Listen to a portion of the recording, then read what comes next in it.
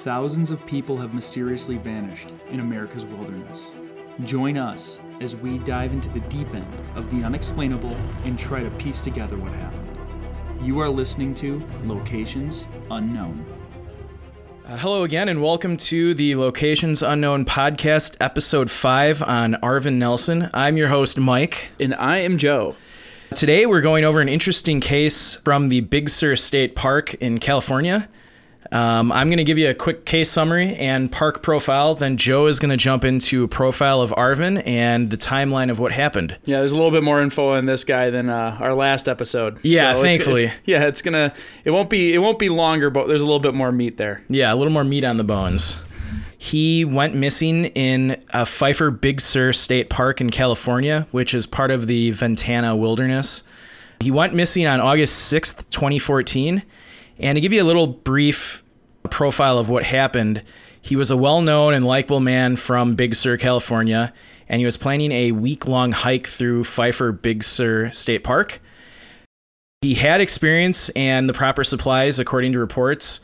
He had knowledge of the area, but after a few days on the trail, he just vanished. Never heard from or seen again. Never seen again. His location is unknown. Which fits good for our podcast. Yeah. So there's a high-level profile of Arvin, and I'm going to jump into the location profile. Like I said, this is Pfeiffer Big Sur State Park, California. It's near the city of Big Sur. It's within the Ventana Wilderness, and I think, Joe, you said it's south of San Francisco on the coast. Yes. Yeah. I mean, it's kind of temperate climate all year round, so It's not too high, too low. Like a lot of places in California, just kind of perfect. Yeah. As far as weather goes. So, to give you a little history about the park, Pfeiffer Big Sur State Park was named after a guy by the name of John Pfeiffer. He lived in a cabin. I wonder where they got the name from. Yeah. Yeah.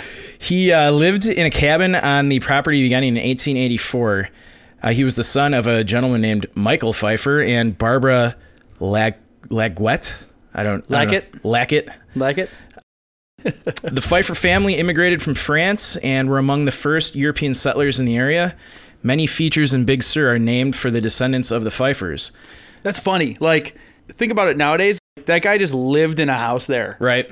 And now he just lived somewhere a park's named after him. Yeah. All this stuff's named after him. It's like some just guy who just lived in a cabin. First mover advantage. Yeah, I know, right? Location. Yeah. So let's fast forward a couple decades now to 1930.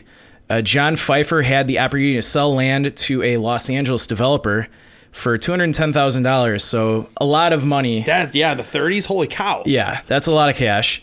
And the developer wanted to build a subdivision on the land. I'm guessing, and I already know the answer, but this didn't go over too well with people in the state at the time.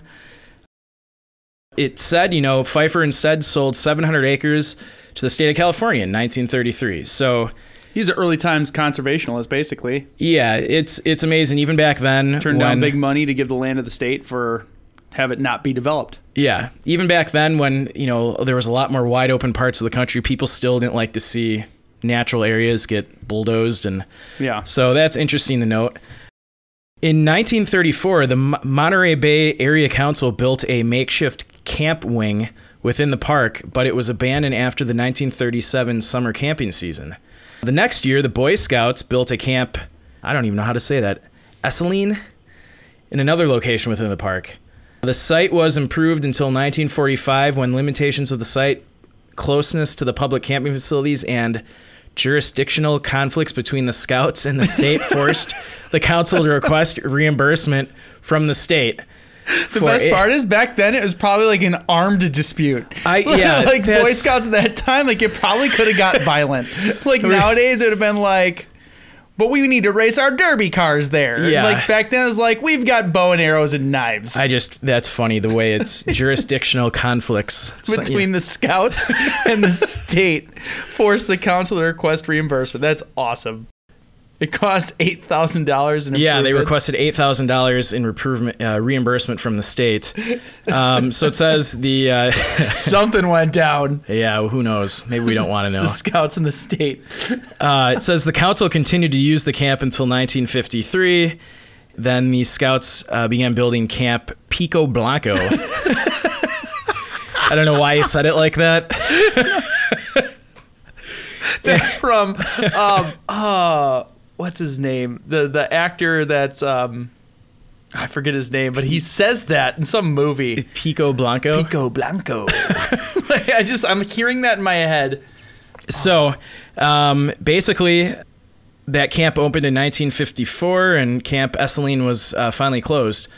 You know what I realized too? He was offered $210,000 during the Great Depression. Yeah. And turned it down. That's a lot of money back then. Yeah, especially at that time. It's probably $600,000 now. Yeah, like at the time when everyone was losing everything. So I'm guessing Mr. Pfeiffer probably wasn't a poor individual. Yeah, he must not have been. No.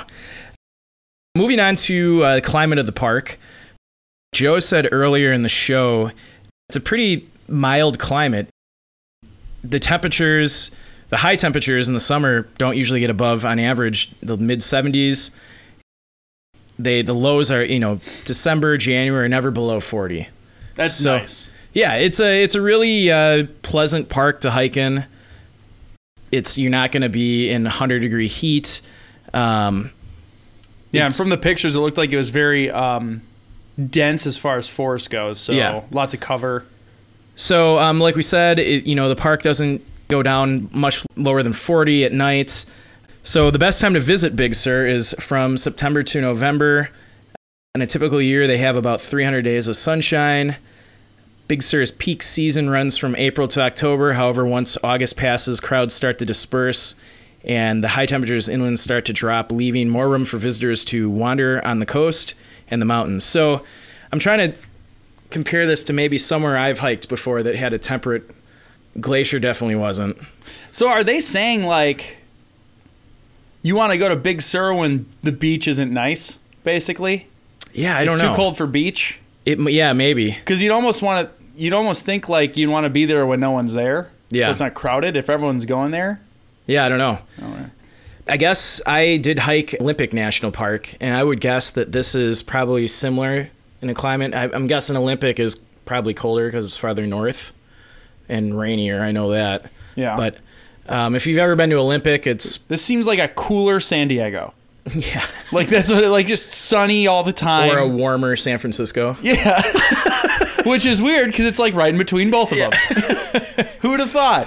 Yeah. So going into some of the animals in the park, interesting story. Grizzlies used to be all over the park back in the 1800s and early 1900s. But European settlers, and this sounds terrible, they used to get paid bounties to kill grizzlies, but they would hang these basically poison balls of meat from trees, and the grizzlies would come and eat that and obviously die. And the last grizzly was seen in 1941, so there haven't been grizzlies there in a long time. And pretty... I'm sure they wanted all the pelts. Yeah, but it's what a weird way to get them. Yeah, I don't know. Poison meatballs. They definitely wouldn't do that kind of thing in this day and age. Hang poison meatballs from trees, which is also weird because grizzlies don't climb trees, so they must have been low hanging. The technical term they used was bait balls of swine entrails. So, I kind of summarized. It's like the official. They were issued by the local hardware store. Yeah. Bait balls of swine entrails. So, not funny that they're exterminating the bears, but just like like everything back at that time, just weird. Yeah. But currently, it was normal back then. Yeah. Currently, if you visit the park, you're going to see mountain lions, deer, fox, coyotes, and non-native wild boars. So, at some point in the park's history, probably one of the ranchers or people that live there thought it was a good idea to bring wild boars to the area, and now they can't get rid of them. We get rid of the native grizzlies and bring in wild boars. Yeah. So that's the basic animals you're going to run into. So, as far as parks go, there's not a lot of dangerous predators in this park. Mountain lions, like we've talked about in other parks, might go after tiny children if they're left alone. Yeah. Wild boars can actually be pretty... Wild boars would mean. Almost worry me more than a grizzly bear. Well, I don't know about that. I'm saying more so when you're in the area because from what I understand, wild boars will just start attacking people, whereas grizzlies, you have to give them a good reason or surprise them. And whenever we were in grizzly country, you just make loud noises, you yell. We didn't see anything. No. So, but a boar, like, I feel like would investigate noise and then be like, oh, attack. Yeah. Like why? Because I'm a boar. I'm an asshole. Yeah. Okay, so moving on to a bit of the geology of the park. Moving on from the wild boar conversation. Yeah. It's a boar. Oh, that was awful. So... Yeah, move on now. Okay. Now we're moving on for sure. All right, moving on to the geology and terrain of the park. So there's a chain of mountains called the Santa Lucia Mountains that rise suddenly from the Pacific Ocean, creating a steep coastline. The mountains contain some of the most complex geology in California. The range is made up of rock originating from seafloor volcanoes, ancient mountains, streams, beds, and other seafloor sediment. And all you got to do is Google some of the pictures on Big Sur, and you can see these amazing pictures of the coastline. Yeah, it's like the really cool ones where... it reminds me... It's like cliffs, like rock cliffs. It almost looks like... Ireland. Ireland. Reminds me of Ireland. Yep, some of the pictures. So, really cool. You got these cliffs a couple hundred feet above the ocean, straight drops down. Another interesting fact about Big Sur is there's several fault lines that go through the park. So there's the Palo Colorado San Giorgio fault system, the Sur Hill fault system. It's a very geologically active area with fault lines. Are those part of the San Andreas, or is that somewhere else? I think that's somewhere else. Okay. Someone can correct us if we're wrong. Okay. And as far as hiking this park, it seems like a pretty... easy to moderate hikes, nothing too crazy. I think the max elevation of the park is 5,000-6,000 feet. Yeah, it wasn't. From everything I saw, like no one talked about elevation being an issue. More of like, hey, there's elevation gain. Yeah. So if you're like into flat ground walking, you might have problems. But if you're a hiker, it shouldn't be an issue. Yeah, and that was kind of the same way Olympic National Park was when we were there. It was nothing. Not a lot of elevation, but... You actually get to enjoy it. Yeah, you get to enjoy your You hike. get to look around. You're not just exhausted climbing hills. Yeah. So that is kind of a basic overview of the park itself. Joe is going to go into the character profile of Arvin. Yeah, we're going to talk about Arvin now. Arvin Walter Nelson was an African-American male. He was born on March 30th, 1963. So at the time of his disappearance, he was 51. So he'd be about 56 now. Body description, 6'3", 200 pounds. So he's a tall dude. Based on the 200 pounds, probably not super built, but a big guy, big solid guy. Yep. Not overweight, not super skinny. So he had black hair, short black hair, brown eyes. Who did we say he looked like? He looked like Donald Glover. He looks kind of like Donald Glover. Like very kind face, like an approachable guy. And he was last seen in brown hiking boots, carrying a blue backpack and leather flip-flops. Basically, everything we've been hearing is extremely friendly and outgoing. Mm-hmm. He was a server at the Big Sur River Inn. He was one of those guys that, like, everybody knows. Like, it seems like Big Sur, for the people that live there, it's a tight-knit tourist community. Yeah. It seemed like everybody knew him or everyone that knew of him just knew he was a great guy. So, as far as personality goes, awesome dude to hang out with. They say he was a very experienced hiker in that area, loved hiking. Yeah, big guy, experienced hiker, worked in the area, very friendly, seemed like a neat dude to hang out with. Yeah. Some of the people that are going to be involved in the case, you're going to hear about Commander John Thornburg of the Monterey County Sheriff's Office. He was a search and rescue coordinator.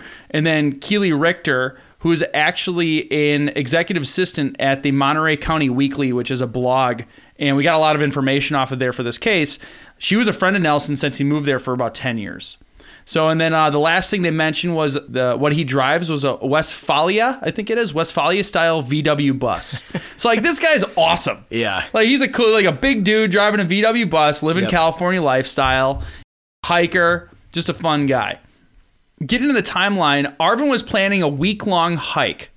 He had food and water and supplies for the extended hike from the China Camp Trailhead, that's in Carmel Valley, through Sykes Hot Springs, to Big Sur Station. So this is a very popular hike in the area. Yeah. It's not super long, but he wanted to take his time. So he planned to arrive at Big Sur Station on August 14th. So he was going to go from the 6th to the 14th, you know, spend a lot of time doing it.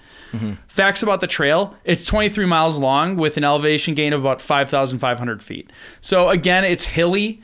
You can do this in a day. Yeah. You could. You're going to be moving fast. You know, if you can average 2 miles an hour with breaks and stuff, 5, 6, 7 hours, you could do this thing in. Yeah. There's campgrounds along the way. He was going to veer off and do, you know, the hot springs. There's different places you can go. So he wanted to take his time and enjoy the countryside, essentially.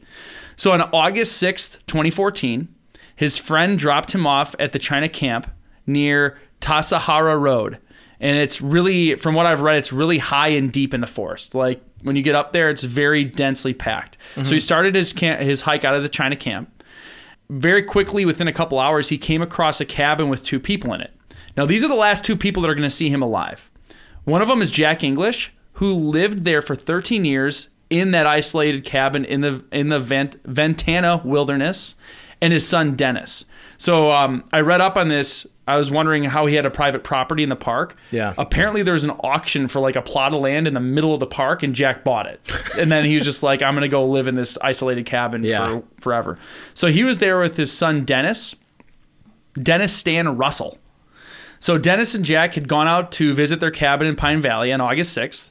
So a couple hours later, Dennis was sitting inside playing a guitar with his father, and he heard a voice outside asking to approach the cabin. So it was Arvin, who had heard the guitar playing, and he came up to introduce himself. Dennis welcomed him in, befriended Arvin, and they hung out and played music and hiked around the Pine Valley for a couple days. Mm-hmm. So again, a great testament to the type of person this guy is. Yeah. He walks up to a cabin where he hears music, says, "Hey, what's going on?" And now he's hanging out with these dudes for 2 days, hiking around. So awesome guy, probably fun to hang out with. And that was the last time they saw him. So there's been conflicting reports of everyone says last seen on August 6th. Basically, these 2 guys are saying they hung out with him for 2 days and last saw him on the 8th. Mm-hmm. So Dennis and Jack, these are the people who were originally in the cabin, were picked up by a helicopter on the 8th. So they're leaving Pine Valley, and Arvin saw them off. So you can imagine they're flying away, he's waving them away. Arvin told Dennis he was going to be staying through Saturday in total, Saturday the 9th, and then hike the 11 miles to Sykes on Sunday morning, the 10th. So he's detailing out what he plans to do. He's going to hang around that area for a while, then hike the 11 miles to Sykes on Sunday morning on the 10th. That's the last anyone's seen him. So now fast forward to August 16th. This is 2 days after his planned arrival. A friend or relative of Nelson's, they haven't really documented who it was, so we don't know, but it was a friend or relative and had called law enforcement on August 16th and said Nelson had left instructions to notify officials if he wasn't back by August 14th, Thornburg says. Now, there's a little bit of criticism around this because I would call him more of an avid hiker. He left his itinerary and his return date. Yeah. That's somebody who's done it before, because that's like rule number 1 of here's when you should expect me back by. Mm-hmm. So if he's saying I'm not back by this date, contact him. So he has a good idea of how long he should be out, when he should be back by. Yeah. Waiting a couple days, again, someone that you know has supplies and is an avid backcountry person, I would consider that. Maybe I would have called a day later, personally, but not calling on that day, I probably wouldn't have called myself either. Yeah. When I was in Colorado last time and we were up in the mountains, we had a guy who stayed at base camp, and I gave him like a 40-hour window of us returning. Yeah. Just because I'm like, I don't know what we're going to run into. We are bushwhacking, so I'm like, it could take really long. Mm-hmm. But I said, you know, at any point, coming down a mountain's easier. So if I feel like it's going to take too long, we're going to turn around and come back. And I know I'll be able to get back. So that's a pretty big window. Like I said, maybe I would have waited till like the night of the second day. So if they called the next morning, I wouldn't say that was them kind of being neglectful, especially if he was an experienced guy. So this is where Commander John Thornburg enters the scene. He's Monterey County Sheriff's Office, says the search team was using 1 airplane, 3 helicopters, 30 ground searchers per day, and they were getting help from California Highway Patrol and the National Guard and the Coast Guard. Yeah. So they went all out, and it was a testament, again, too, of how tight-knit of a community it is. Mm-hmm. Now we're fast-forwarding to August 22nd. It's the 6th day of the search and rescue, and the officials had originally planned a 5 to 7 day search. They were going to really start calling it off, but Thornburg said that the search might not be called off yet because he took into account that an area he had not hiked before, he said, but the reason the search had been going long is he's an experienced hiker and he took the equipment with him to stay alive. Yeah. So the idea behind that would be if he got injured and got stuck somewhere, he could still be alive. So we need to utilize the manpower and the time to try and find him before it becomes an issue. So he had food, he had water, he had equipment for an extended stay, but he was hiking a large wilderness area with dense vegetation cover. Mm-hmm. So his last statement was, we have hopes he's still alive. Keely Richter, who had known him for 10 years and was on the blog that really followed this case the closest, she had a lot of comments that I want to read here just to really play a testament to his character. She said, and I'm quoting, "He's the most open and friendly and enthusiastic person in Big Sur, truly. I had never been pulled onto more dance floors in my life before I met him. He's a terrible dancer, but god damn it, it's so fun to dance with him. He will always, invited or otherwise, play the harmonica with a band, whether they're a national touring band or one of our many, many friends. There are few people beyond my group of close friends, of which he is not exactly a member of, that can pull me out of a funk like he can. He's just so fucking joyful. I know next to nothing about his past, but I feel so close to him. I would wager that 9 out of 10 Big Sur residents would say the same. Big Sur really tends to rally around a tragedy. And Arvin's been there through fires and mudslides, storms, and deaths, making sure that everyone is coping. Not in an intrusive or, what's the word I'm looking for, materialistic, proactive, type A personality way, but in a, hey, let me buy you a beer kind of way. He's vital, especially to me as someone who takes the weight of the tragedy on and attempts to come up with concrete ways to help." So that was super passionate of a statement to post. This guy, again, I'll say it a million times, sounds like an awesome dude, like a big community guy, gets along with everybody. So it's not someone who's going to get in a fight, create enemies, have some issue that would cause someone that, hey, I know he's going to be there and he's always a problem, like, let's go get him. Like, I would look at like a criminal nature of that. A couple of things I came across that I think are important details about this trail. There's a bunch of websites detailing, there's meetups of people that hike the trail. Yep. These popped up. Don't wear shorts on the trail because it's extremely overgrown. And that's just from China Camp to Redwood Camp, which is not the whole way. Yeah. In the Ventana Wilderness, they say they have a well-deserved reputation for poor signage. And even when they do exist, they're easy to miss because they're overgrown. So they're saying, you really should have a good map to avoid missing invisible junctions or other signage that would put you in the right direction. The biggest thing that I found in there was they said the distances are wrong all the way. So, and this is from people that are pretty peeved because they're like the distances that are noted are completely off apparently. Really? One of the biggest rules of backcountry is it's never as close as you think it is. Yeah. It's just not. But it doesn't help if the sign is completely wrong. It doesn't help if the sign's lying to you too. Yeah, wow. So that can always kind of reset you and be like, oh, I thought it was closer, or wow, I thought it was farther away. But if the sign's wrong also, there's water in the wrong places or not at all. The detour to Sykes Springs is 15 minutes each way, but it could be not worth it. So there's a lot of things that seems like it's not managed well that could throw people off, especially if it's your first time doing it. Yeah. That's the issue too. If you're experienced and you're seeing signage, I would trust it. Yep. If I'm seeing official park signs, you assume it's right. But you know what? I always take a map of the park with me. Yep, I do too. And I actually, I'll use a pedometer on my hand or my phone, and I'll kind of judge how far I've gone and then look at a map. I've seen signs before too where it'll say it's 2 miles away and it's wrong, like you said. Yeah, if you're on flat ground walking, and it's not hills, you should be able to do 2 miles in 20 minutes. I mean, the maps posted in the parks are great to kind of try and get your bearings, but you should always keep track of where you are on a map that's like on a National Geographic topographical. Mark where you went into the park, and then if you cross a river, make note of that river on the map and make note of natural landmarks like lakes and mountain ranges. And because we've seen this in other parks, the signs aren't always accurate. Sometimes they're missing. Sometimes people will try to screw with hikers. If there's arrows, they'll flip them the wrong way. Yeah. And so, I mean, you really got to bring a map with you. Yeah. No, I agree with that. Yeah. So that's kind of, again, we don't have, it's an ongoing case, so none of these really have closure as far as the timelines go. It's a heavily trafficked area, and they haven't found anything on them yet. Yeah. So I think that's a big deal because they said you're not encountering a ton of people at the original camp between where he was and where he was at the cabin, but when you get down to Sykes Springs, there's a lot of things on, Travelocity and TripAdvisor talking about why those are really popular places to go see, and you should go see them because they're not hard to get to. Mike, what are your thoughts, man? Like when you're going through this heavily trafficked site, experienced guy, big dude, you can't miss this guy. Yeah. What are you thinking? Well, I can tell you what I kind of rule out. I'm ruling out exposure. Like I mentioned earlier in the show, it's a pretty temperate park. Even at night it gets, in December and January it's, only down into the 40s. Yeah. And during the day, it's 60s, 70s. It's a pretty great place to hike. Yeah, if you're in shorts and a t-shirt in 40s, it can be an issue. But it doesn't even rain there a lot. I didn't mention it back in the climate, but the most rain it gets is January and December when they're getting 9 inches a month. So we're not talking monsoon rains. So I'm gonna rule out exposure. I think that's fair. And another thing I may rule out is any obstacles from hiking in Olympic National Park.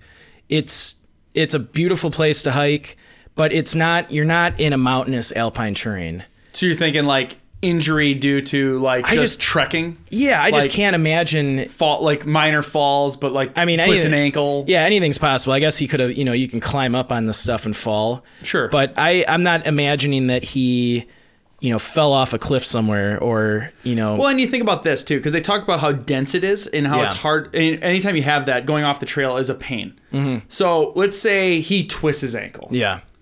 He's going to be on the trail. Yeah. In his tent, just chilling out. And the only thing you can really do then is try to keep moving on your twisted ankle, which would stink. It would slow you down. But 20 miles over the course of a week, you could hobble your way out and probably make your date if your new goal is not to do side trekking anymore. But even if you couldn't move, you've all the supplies in the world. Mm-hmm. You don't need food for a week. No. You can go 2 weeks without food. He's got water. Yeah. He could survive 4 or 5 days in a tent waiting for someone to come by. And that's assuming nobody walks by him until search and rescue begins. Yeah. And, I'm going to... you can't... So I say I'm ruling this out, but I'm ruling it out with, in my head, a 95% certainty. Okay. Because, we're experts in... 95.8243%. But, I'm kind of ruling out an animal incident as well. If there were grizzlies in the park, I would say... Maybe. Someone hiking by themselves is always a target for grizzlies. Sure. Not necessarily a target, but if a grizzly's with its cubs, or if a grizzly's had human food before, you're going to be a target. Or with the dense stuff, you can turn a corner and there's a bear. Yeah. If you scare a grizzly, it's going to attack you to be... But I can't imagine a mountain lion or... He's too big. A wild boar attacking a 6'3" guy who's 200 pounds. A boar might try to. Yeah. And he could get gored a little bit, but I mean, he's 6'3", 200 pounds. Now, he's not a small guy at all. So the trail he was on, was that heading towards the coast? Yeah, it was not directly towards, it's adjacent. So if you're thinking of if you're looking at a map, the left side is the coast.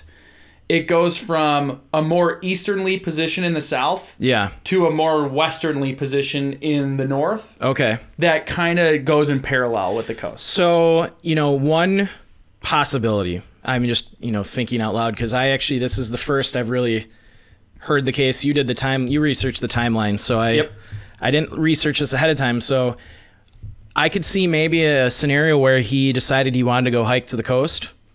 Looking at the pictures from the park, obviously there's a lot of tall, sheer cliff walls where you're falling right into jagged surf. If you go to the cliff, you want to get a really good picture or something, and you fell over, I mean, you're falling hundreds of feet into jagged surf. Dead. You're not going to survive the fall, and there's a good chance maybe your remains would, wash out to sea. One possibility maybe is he went to the coast to get a picture or to, hike near the shoreline. He definitely was like a smell the roses type of guy. Yeah. He took a week doing a hike that you could do in one day. Yep.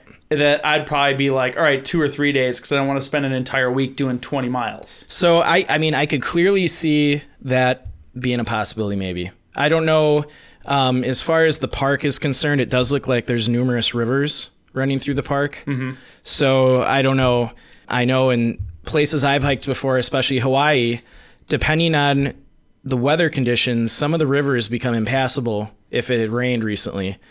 Oh, okay. I know in Hawaii, when we were hiking the Kalaʻau Trail, there had been a lady that passed away just a month before us because she tried to cross the river after a big rainstorm, and it just flushed her out into the ocean.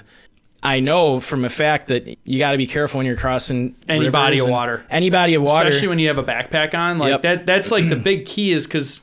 And if you're by yourself. Well, if you're by yourself, but it's different when you have a hiking backpack, and I'm assuming most people that listen to this show hike. Yeah. But when you have a hiking backpack, it's connected to you. Yeah, it's like a big anchor. It's a big anchor and a big like paddle. Yeah. So if you're going through a stream, like you might be fine with nothing on. You might be able to swim across, no big deal. But as soon as you strap that on, it starts getting waterlogged. You're attached to it. If you're panicking, you could easily get caught up, brought to a strainer point, and then drown before you could even get out of the situation. Yeah. Yeah, I mean, that's why anytime we do, if I have climbing rope, one person will go across without a bag on, connected to the rope, and then we go across holding on. Something like that is, even in small streams that just are moving fast. Well, even in Hawaii, we actually had rope with us because we knew we'd had to cross these streams, and we had rope with us in case something happened, where you can try and maybe toss a rope to somebody to hold on to if something happens. But so I don't know, that could be a possibility. Like I said, I'm ruling out animal attack or exposure just because of the nice climate of the park. And another thing, I based on the comments of Keely, it doesn't sound like Arvin was a guy who was having troubles in his social life. No, or no, he didn't seem like a troubled guy. He, everyone in town liked him. He seemed like a really nice guy, willing to help everyone out. Kind of guy that you'd love to just go have a beer with and watch football. Yeah. So I want to be good friends with him. Yeah, right. And even the stories leading up to his disappearance, he met these people in the cabin, and then you said they went hiking together. Yeah, he randomly meets somebody and proceeds to spend the next 2 days with them. He's not the kind of guy who strikes me as someone going out in the woods to, commit suicide. No. He seems like he's just out there to have fun, enjoy nature, take everything in. If anything, it's surprising he went alone. Like, you think he'd have a bunch of buddies that want to do it too. That shocks me a little. Not shocks me, but I mean, that's a little bit of puzzling. But unless he's so social with everybody, it's like a nice time for him to like just be to himself. Yeah, I don't know. I mean, I guess if we lived somewhere with a really beautiful national park, I would probably go on day hikes by myself all the time. Yeah. Yeah, I mean, we're in Wisconsin. We got the Ice Age Trail sections, and it's the same for the entire state. We don't have a lot of great hiking around here, but you can hike, but it's nothing like that. If you want to see cornfields and just oak forests. Yep. Yeah, exactly. It's kettle moraines. Yeah. Which is just a nice way of saying rolling hills that are covered in the same trees for hundreds of miles. That's not to say Wisconsin is a terrible place. There's a lot of beautiful lakes, but once you do it a couple times, it's you're craving for something special. So yeah, I'm ruling out suicide, animal attack, exposure. Now this is gonna sound crazy. I like crazy. Do it. How much do we know about Jack English and his son? Well, Jack's like 95 years old. Okay, what do we know about his son? I don't know much. I looked a little bit into just how he had a cabin in the middle of a state park. Yeah. I'm only bringing this up, and I'm not trying to slander anybody's name. Yeah. Or I have no evidence to prove what I'm saying. And I'm only saying this because I've ruled out a lot of the more logical explanations. Is there a possibility, any shred in the back of your head, do you think that Jack or his son had anything to do with this guy's disappearance? I want to say no immediately, and here's why. I'm going to assume that, they were investigated. So let's assume that they even do a bad job. They were picked up by a helicopter, and he saw them off. Yeah. So now you have a third-party helicopter pilot. So the helicopter picked up Arvin. Or no, picked up Jack and his son. Picked up Jack and his son, and Arvin saw them off. So you have a third party that showed up that would have been there. Do we have the third party from the helicopter confirm that. I don't know who that is. I don't have it. So that's what I'm saying is if that happened and their official story to police is, oh yeah, we saw him last, which you wouldn't tell if you did something. Yep. It would be, oh, we never seen him. So if they had something to do with it, I would just be like, no. But there are stupid criminals. I don't know. Most criminals are stupid. That's why they're criminals. I guess I'm just saying that I do not know these two people. I don't know anything about them, but I'm just saying that, father and son living way off in the middle of nowhere in the middle of a state park. This guy runs into them and then just vanishes. To me, that does seem a little strange when you factor in that he was an experienced hiker. The climate's very temperate. There's really no way you're going to succumb to exposure. The terrain is pretty easy, and there's not a lot of wildlife that could kill you there. Yeah. It's kind of like all of the other possibilities, you can't factor them in here. So I'm just throwing that out there. It would be nice to get a corroborating story from the helicopter pilots. Like, I saw Arvin when I picked up Jack and his son. But I'm assuming we haven't found anything like that. Monterey County Weekly is what really we found the most information on because that's the local paper. Yeah. They had a separate story entirely about Jack English and how, like, him living in the wild. Because he, like, makes violin bows and stuff. Yeah. And he seems like kind of another... And it's a small community. So he's like another prominent figure. It's like the guy that lives out there. I want to assume that modern time police departments, even understaffed or bad ones, you have main suspect initially is the last people that saw him. The last people saw him alive, so you think they brought him in. I want to assume they did a good job. And if they were picked up by a helicopter, I think they'd question the pilot as well. My theory, my whole theory on, him I don't want to shoot you down. Would be, my whole theory would be shot in the foot if we were able to find statement by the helicopter pilot. Yeah, who saw him waving as they flew away. But I'm just trying to list out any possibility. So that leads into something else because it sounded like he was going to hang out there. Yeah. Which to me that statement made it sound like he's going to stay at that cabin for a couple more days before he leaves. So maybe did someone come across the cabin? Someone come up and it's a heavily traveled area. Did someone try and burgle the cabin? Burgle. I think that's a word. It's a funny word. But they're a burglar. Yeah. And they're going to hit the cabin because maybe they knew he was leaving. The father and son and they ran into... They didn't realize Arvin was at the campsite. But then he's a 200-pound, 6'3" dude. Granted, he's in his 50s, but... I mean, what is going to be out in that cabin that's worth hiking days into the woods to steal? Well, okay. Hold on. He makes these violin bows, right? Yeah. I'm looking at this right now because I read this and didn't think it was relevant until now. So he's saying his son and him are interested in violins. Yeah. They can't play it, but they like it. So they started making these inlays and things. That's interesting. So, hold on. But in the article, they're asking how much they cost. He said, I'm afraid to tell you I've sold them mostly for $2,000 a piece. Wow. So if he's making these in this cabin, it's okay. We're onto something here. Okay. If he's making these, and there's a freaking article in the local paper that says, hey, I make these, I live in this remote cabin. Yeah. And if people know the goings abouts of people in the area, and they know he's going to be gone, are they going to go out there and try and steal these things? Because if he's got 10 of them, but that's $20,000. We never heard any news, follow-up articles that said he was robbed. Maybe it was like an attempted robbing. Attempted robbery ran into him. I mean, if you're going to go rob someplace, you end up killing a guy. Yeah. Are you going to rob it too, or are you going to try and dispose the body? Maybe not draw attention to the fact that if you're already that into it. I mean, but okay, so I'm thinking from the I'm someone who'd never do that. Maybe it was an accidental, like they were just going to tie him up and rob the place, and they accidentally killed him, and they freaked out and then left. I'm going to try and go into that guy's shoes. Yeah.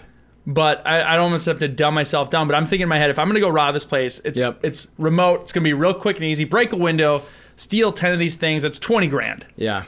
You run into this guy. There's a fight. You end up, now I'm getting Hollywood. You hit him over the head with something just to debilitate him, but it ends up killing him. Yeah. I'm not going to rob the house anymore. It's true. Especially if I didn't get in there yet. You're going to try to I'm going to get rid of the body and not make it look like anything happened there. Yeah. Because they're going to go back to their cabin, and if the window's busted and they're robbed, They're going to call the police. Arvin's missing now. That could maybe the FBI gets involved then, because now you're talking about potential murder case. Yeah, exactly. So or they think Arvin did it. So now it's not a missing persons. It's a burglary and a missing persons. You know, one other thing I was thinking of too is we've covered a couple cases in national parks where they have more resources, I think, for search and rescue. Mm-hmm. It sounded like when you were describing the search and rescue timeline, and this is not to say the people involved did anything wrong in any way, shape, or form, but it sounded like the amount of people involved was smaller than we're used to hearing in other cases. I think you said there were 30 people on the ground. 30 people a day. 30 people a day. But if you think about the response for that area, for the size of that trail and how densely packed it is within the... Because it's a state park, it's not a national park, so it's kind of in the city at some points. I mean, in the episode we did on episode 2, I believe, on Miller, they had 400 people combing through Joshua Tree for days looking for him. I wonder if it's the availability of volunteers. That's what I'm thinking. It sounds like a lot of it is, since it's so volunteer, it's a smaller community. My line of thought with this was going towards maybe, you said it's 1,000 acres? Yeah, they call it Little Yosemite. So it's still a pretty big park. Pretty big park, but if it's that densely packed, I can't imagine anyone injured wandering off the trail. You'd have to be injured off trail. Yeah. But to go off trail is not fun in dense pack. No, why would you do that? Exactly. Unless you're looking at something on a map, then you're trying to cut corners and maybe... And so he did everything right prior to his trip. He had his itinerary. He said, here are the days and times I'm expected to be at these places. Yep. You don't do that unless you're going to stick to it. Unlike the last episode where we said this guy's kind of more of the hippie, wasn't prepared, kind of shoot from the hip type. This guy's overly prepared. Yeah. Gave himself ample time. That's not somebody who's going to deviate from the plan. And anyone who's an experienced hiker, I know if you and I were hiking somewhere new, or even if we hiked there before, we would never bushwhack to cut corners. No. You stick to the trail. No, and in this area, if you look at the topographical maps to get to the places he wanted to, it's all trailed. Yeah. There's nothing to see to bushwhack. Now, I guess is what I'm getting at. So, it's different if there's a peak and maybe I want to try and climb this mountain. Yeah. There's only the things he wanted to see, and there's trails to them. So, kind of finishing my thought on the search and rescue. So, the only reason why I brought up the size of the operation was just because maybe there's a chance that because it was a smaller operation in manpower, I mean, they still had multiple helicopters, it sounded like, that they were using. Maybe one airplane, 3 helicopters. Maybe they just weren't able to cover all the ground that... I know, who knows, maybe he wandered off. I have no idea. Yeah. But maybe because of the size of the search and rescue operation that in some way affected the probability of finding him. I don't know. One other thing I'm going to bring up. Do it, throw it in there. You're the one that usually jogs my mind into thinking crazy other things, so keep it coming. I may be reading into Keely's comments too much, but something kind of jumped out at me. I'm probably reading way too much, into it. Just go. Pitter patter.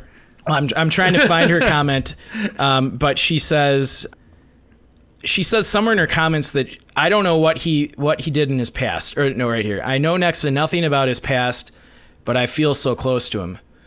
Okay, so you're saying she's known him for 10 years, but doesn't know anything about him prior to coming to Big Sur. I've known you for over 10 years now. Oh shit! I know, long time. It's been a long time. And I honestly know everything about your past before I knew you. And you probably the same with me. And the same with any of my other friends I've known for a long time. Yeah, the things that matter. Where you went to high school, I met your parents, names, all this thing. Where are you from? All that kind of stuff. I can't spend 10 years with somebody not talking about... It comes up. Yeah. So this jumps out to me a little interesting that this person knew Arvin for 10 years, but still knew nothing about his past.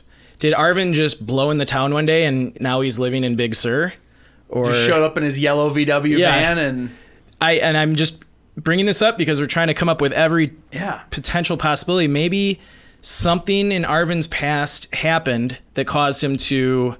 He just picked up and moved to Big Sur. Maybe he picked Big Sur because it's kind of out of the way. It's a little more remote. You know what it's starting to sound like? Witsec. Maybe. Maybe he's witness protection. But, so, maybe Arvin, this final time he went out hiking, he decided, it's time for me to move on. I'm a Rolling Stone. I'm moving on to the next town. I mean, you said he was a server. Yep. So he was like the local hotel. He was a server at the local hotel. So it's not like he had a job where he was, he wasn't like a manager of. Yeah, you don't want to minimalize it, but it's not like if he disappears, a company's going to fold. Yeah, it's kind of like, I have friends that manage restaurants, and one of their biggest problems is, the help, the servers. Oh, especially nowadays, people just ghost their job. They just leave. They'll just not show up one day and ghost and give you no warning. I mean, maybe something happened in Arvin's life where he's just like, I'm going out on this hike, and then I'm like the mafia boss he ratted out found him. Yeah. So that kind of jumped out at me. It's strange to me that if you know somebody for a decade, you don't know anything about their past. Yep. That's, I don't know. No, that I didn't think about that. I don't think you're reading too much into that, to be honest with you. I really don't. I think that is incredibly relevant because... I don't know. Even if I was investigating this as a law enforcement officer, I would maybe ask her about, all right, do you know anything else? Or dive into his past somehow. Like, where did he come from? I mean, what's he doing now? Did any of the articles mention family? No. That's a little interesting. Outside of they don't know who called him who reported him missing. They said a friend or family. Now, just because there's no, and that's it's not reported doesn't mean anything. But yeah, it's interesting that we've got this one lady who's known him for 10 years, knows nothing about his past, and then nowhere in any of our research mentioned anything about family members trying to find him or posting things on Facebook to find him or anything like that. Yeah. So to me, this is kind of starting to build a picture of maybe a type of, not a loner, but a guy who something happened to him in his past and he just upped and moved. So he's like an outgoing individual. But he doesn't develop real relationships. No. He keeps it fun. He keeps it like dancing and buying you a beer, but you never know about his past. Yeah, I hate to sound like I'm speaking ill, but almost like a sociopath a little bit. A little bit. I guess, kind of like a really, not to say this is what it is, but like you look at like Ted Bundy, and that's just because the tapes came out, like, good-looking dude, he's completely normal, charismatic, normal guy, just messed up, gross, disgusting human being. Like, he could be your best friend for a long time, and you would never know. Well, even though this show wasn't real, even to parallels to, Dexter. Yeah. A person who's capable of committing heinous crimes in the shadow of darkness, but during the day holds down a steady job and has friends and girlfriends and people think he has kids. And it's more like a pageantry thing, like I have to or they're going to think I'm weird. But so, that's an interesting point. Pageantry, the guy who... everyone listening, this case is still so recent. The young girl. I guess sociopath wouldn't be true because that's antisocial behavior. The young girl that got kidnapped up in northern Wisconsin, and then she was held captive for like 3 months. Yeah, that guy was a remote cabin. He had her tied up under his bed or something, and he would have people over for parties. Yeah, like family and friends would come over. No one had any idea. Parties. Yeah. So everyone knows there's people capable of living double lives or. I'm just saying. No, I think that's extremely relevant because we don't know anything about his past. Yeah. And he's an overly charismatic guy. That's not a fault because I wish more people were like that. And I'm not saying he's like a serial killer or something. Yeah, but it lends into the thing of that's why I immediately thought of Witsec. Yeah, I'm thinking something happened in his past that he doesn't talk about and no one knows about. He just showed up in Big Sur one day. He's been living there for 10 years. Yep. Great citizen. Everyone loves him. Great person all around. And then one day something happened. He went out hiking, met these people, and then just disappeared. Did he disappear on his own? He's like, I got to move on. Why would he do that? Who knows? It's just another theory. Yeah. I think for me right now, so we don't ramble on for 3 hours on this. Yeah. I think, and you can go through your top theories. Yeah. For me, I think my top theories are, one, he decided to go to the coastline to get maybe some pictures or hike along there, and something happened where he fell off one of the cliffs into the surf. that would almost certainly kill you. Yeah, that would do it. And then the ocean, just washed him away. His body washed away. So you don't think he would come back up? Because I always feel like stuff always comes back. Yeah, but what if he went out with the tide and then there's currents? Pacific Ocean. It's just a theory. I don't know. Well, why don't you know more? My second theory, which is way out there, it's probably, just a notch ahead of aliens or Bigfoot, was that Jack and his son, I don't know, maybe had some involvement in his disappearance. Okay. And I want to say again, I have no evidence of this. I do not know either of them. I'm just throwing this out there as a possibility. And Joe said they did mention that him and his son were picked up by a helicopter. So more than likely, there probably is a corroborating statement from the helicopter pilot. Well, and think about that too. So they got to have money. Yeah. It's not expensive to get a ride from a helicopter, but you don't just do that. No. Unless you can just burn a few $100. When we flew off the Mount Assiniboine in Canada, it was $160 one way per person. So that was with our gear. Yeah, and that's you do it one time because you're this will be cool, helicopter. They're hey, we're going to go spend some time in the cabin. Let's take the helicopter out of here. So maybe, maybe the violin business is actually really good. Yeah. So, and then my final theory, I think, is the one we were just talking about, where he, something happened in his past. He just rolled into Big Sur one day.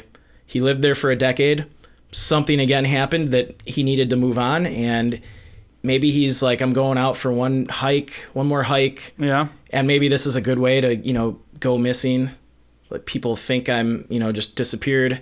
He just moved on. He's somewhere else. He's still alive to this day. And I only say that because of the interesting comments that Keely made, that she didn't know anything about his past, even though she knew him for 10 years. Mm-hmm. And no mention of really family at all in any of the research. Now, I'll preface both of those comments in saying that, we haven't spoken to anybody, Keely, or any family. There could be family involved in the search and rescue. If that's the case, obviously this theory is a lot less likely. Moot. Yeah. I really would like to know the history of Arvin. I did he serve in the military? Yeah. Where is he from? Where does his family live? I think that would help piece together more of, a profile about him.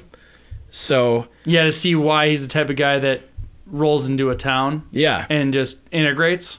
Yeah.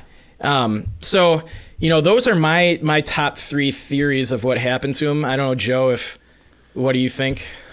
I just blathered on for 30 minutes. That's important because you always stir something up, because I always try and just find the answer right away when we really can't ever find these, but I'm always what's the actual answer of what happened? I'm starting to think more about we don't know about his past, so I don't look at that as Keely's issue. That's not her fault. Yeah, that's more of people. But her statement is a window into reality. Yeah, people choose what to tell other people about themselves. So that's but the fact that she doesn't is a red flag. Is a great guy, but okay, we don't I would say if you know somebody well for 10 years, that is enough that are making a statement. That's a red flag, because they should know something. If any one of my good friends went missing and I had to provide a statement about them, I would know everything about from even a little bit. Where they went to grade school up until, when I met them. Just because all that kind of stuff throughout the normal friendship between two people kind of comes up. You talk about your parents, you talk about your hometown, you talk about this and that. So, and maybe we're reading too much into how good of friends she was with him. That's also could be the case. She's an attention seeker. But okay, now here's I was immediately thinking that maybe this is an issue of, it's just the lady that they put on the news that wants to just talk, but she's an executive assistant at the place that reports the stories. Yeah. So I think she's a pretty credible source. I think she's got to be credible. Yep. I mean, it doesn't sound like she's bolstering her relationship with him, because she's got a lot of anecdotal stories about what was going on. Yeah, I can't think of a reason why she would lie about any of that stuff. So let's assume that that's all true then. So she doesn't know much about him, which not a huge red flag, but weird. And I didn't think about it until you brought it up. That's how small it is, I think. But since you said it, now I can't stop thinking about it. But then he runs into those guys in that house. From reading the story and seeing Jack he seems like a perfectly normal dude. Yep. Who's kind of found a niche doing some woodwork, handy stuff. Yeah. Don't know anything about his son. So there's that. I can't say it's good, bad, or indifferent. Yep. But yeah, he hangs out with him for several days, and they get a helicopter out, and that's the last they see him. Yeah. So I think there's two things there. Like, my mind wants the Hollywood movie of he's in witness protection. Yeah. And that's why they don't know anything about him. And he's trying to integrate. He's like some snitch in the mob. Yeah, like something really cool. Yeah. And somebody found him and was like tracking him and waiting for the right time, and saw him go in the wooded area, and then they took him out. He's like a Jack Reacher type. Yeah. Like special forces, ex-special forces. He's been disavowed by his government, and now he's on the run hiding from them. Yeah, like something like cool like that. I really want to have. I want that. He's a big dude, 6'3", 200 pounds. I mean, in looking at his picture, I could see him being like ex-special forces or. Yeah, he's got that look. And he's just old now. Like, he's not old, but like he's retired. He's like, what's that actor? But you never forget that stuff. Those movies Taken. What's his name? Oh yeah.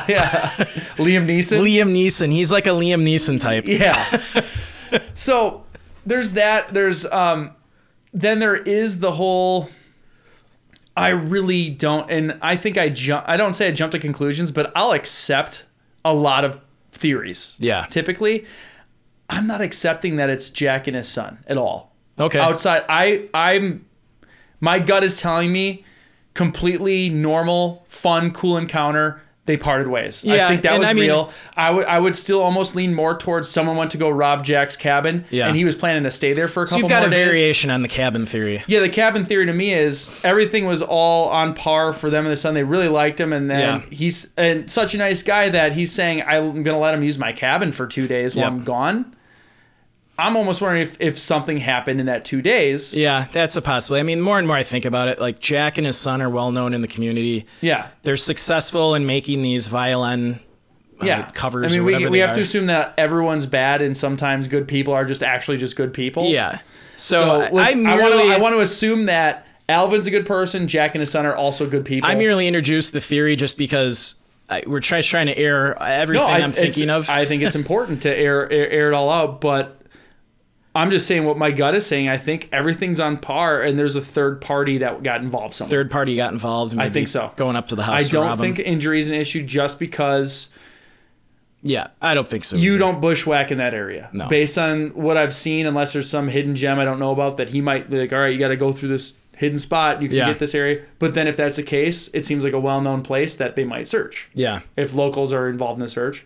So I don't think injury. I definitely don't think animals. He's too big for the types of animals that are there. Yeah, I say witness protection discovered, or wrong place, wrong time in a supposed to be abandoned cabin that might contain very valuable violin parts. Yeah, and because it was reported that he's making these things that are selling for $2-3 a piece. Yep, and everyone knows he's the guy that lives in the remote cabin in the mountainous area. Yeah. And they knew he was probably back in town. And you notice that he took his helicopter away from his cabin. So what if the violin bow business is getting so good, this guy's carting around in a helicopter now, or his son, maybe he's the old guy, but his son's spending money like crazy. Yeah. You know, and now he's made himself a target. No, I mean, that's an interesting theory, and you just wonder. Yeah, I'm going to back away from WITSEC just because that's more Hollywood. You wonder, and not to drag this on, we probably got to wrap the show up here pretty soon. Yeah. But yeah, no, I think I'm slowly coming around to adding maybe your theory about the cabin and getting rid of mine. All right, you're gonna jump on my train this week? I'm gonna jump on your train. I don't want to slander good people in a community. I'm sure Jack sounds like the kind of guy that a small, close-knit community, if you talk bad about him, the whole community will come after you. Yeah. So I retract my theory on Jack and his son. No, I think it's worth exploring. It's worth fishing out, making sure everything's on the up and up. Boy, when we started this show, I wasn't expecting it to go off in this tangent. That's why I always say I don't like talking to you entirely beforehand, so we can have these things just happen. All right, well, we're gonna wrap up the show because this one's going. I think long. I think I'm gonna end it. I'm gonna say my theory that I'm going with, saying this is my opinion. Foul play by another unknown party. Third party. At the cabin. Yep. In an unrelated attempt to do something else. So he was wrong place, wrong time. Kind of like Paul Fugate, one of our theories. Yeah, our theory on him: wrong place, wrong time, drug deal. Wrong place, wrong time, burgle of expensive violin parts. Yeah. All right. Well, we're gonna wrap this show up. This really changed. When I started this, I wasn't sure what to think about Arvin because we tried something new in this episode where I took some more of the park location detail and Joe focused on the timeline. So then we can kind of come at it with fresh eyes. So I definitely took you guys down a kind of tangent. Yeah. No, that's good. That's what this is all about. Yeah. So thank you guys for listening. As usual, if you like the episode, follow us on Facebook and leave a comment.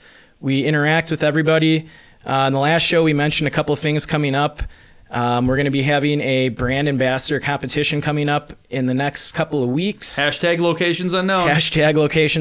Where one person will have the chance to win a ton of cool locations unknown swag like hats and shirts and. Yeah, we want your pictures, videos, images of you in the wild. And not being lost. Yeah, not being lost. #locations unknown. We'll definitely post all the details to the contest. But in theory, we want to pick someone who does a lot of cool hiking and take a little bit of our swag along with and some pictures, and you'll get a lot of cool stuff from us. So look for more detail on that. Check out our swag store. Check out our swag store. Should be, if it's not already live on Facebook, it should be soon. And we should be posting in the next couple of days our Patreon information. So that's for anyone who wants to donate to the show. So yeah, like us on all the social medias. If you listen to us on Apple, iTunes, Stitcher, Spotify, wherever you listen to, make sure to review. Thank you for listening. Yeah, thank you very much. And we will talk to you soon.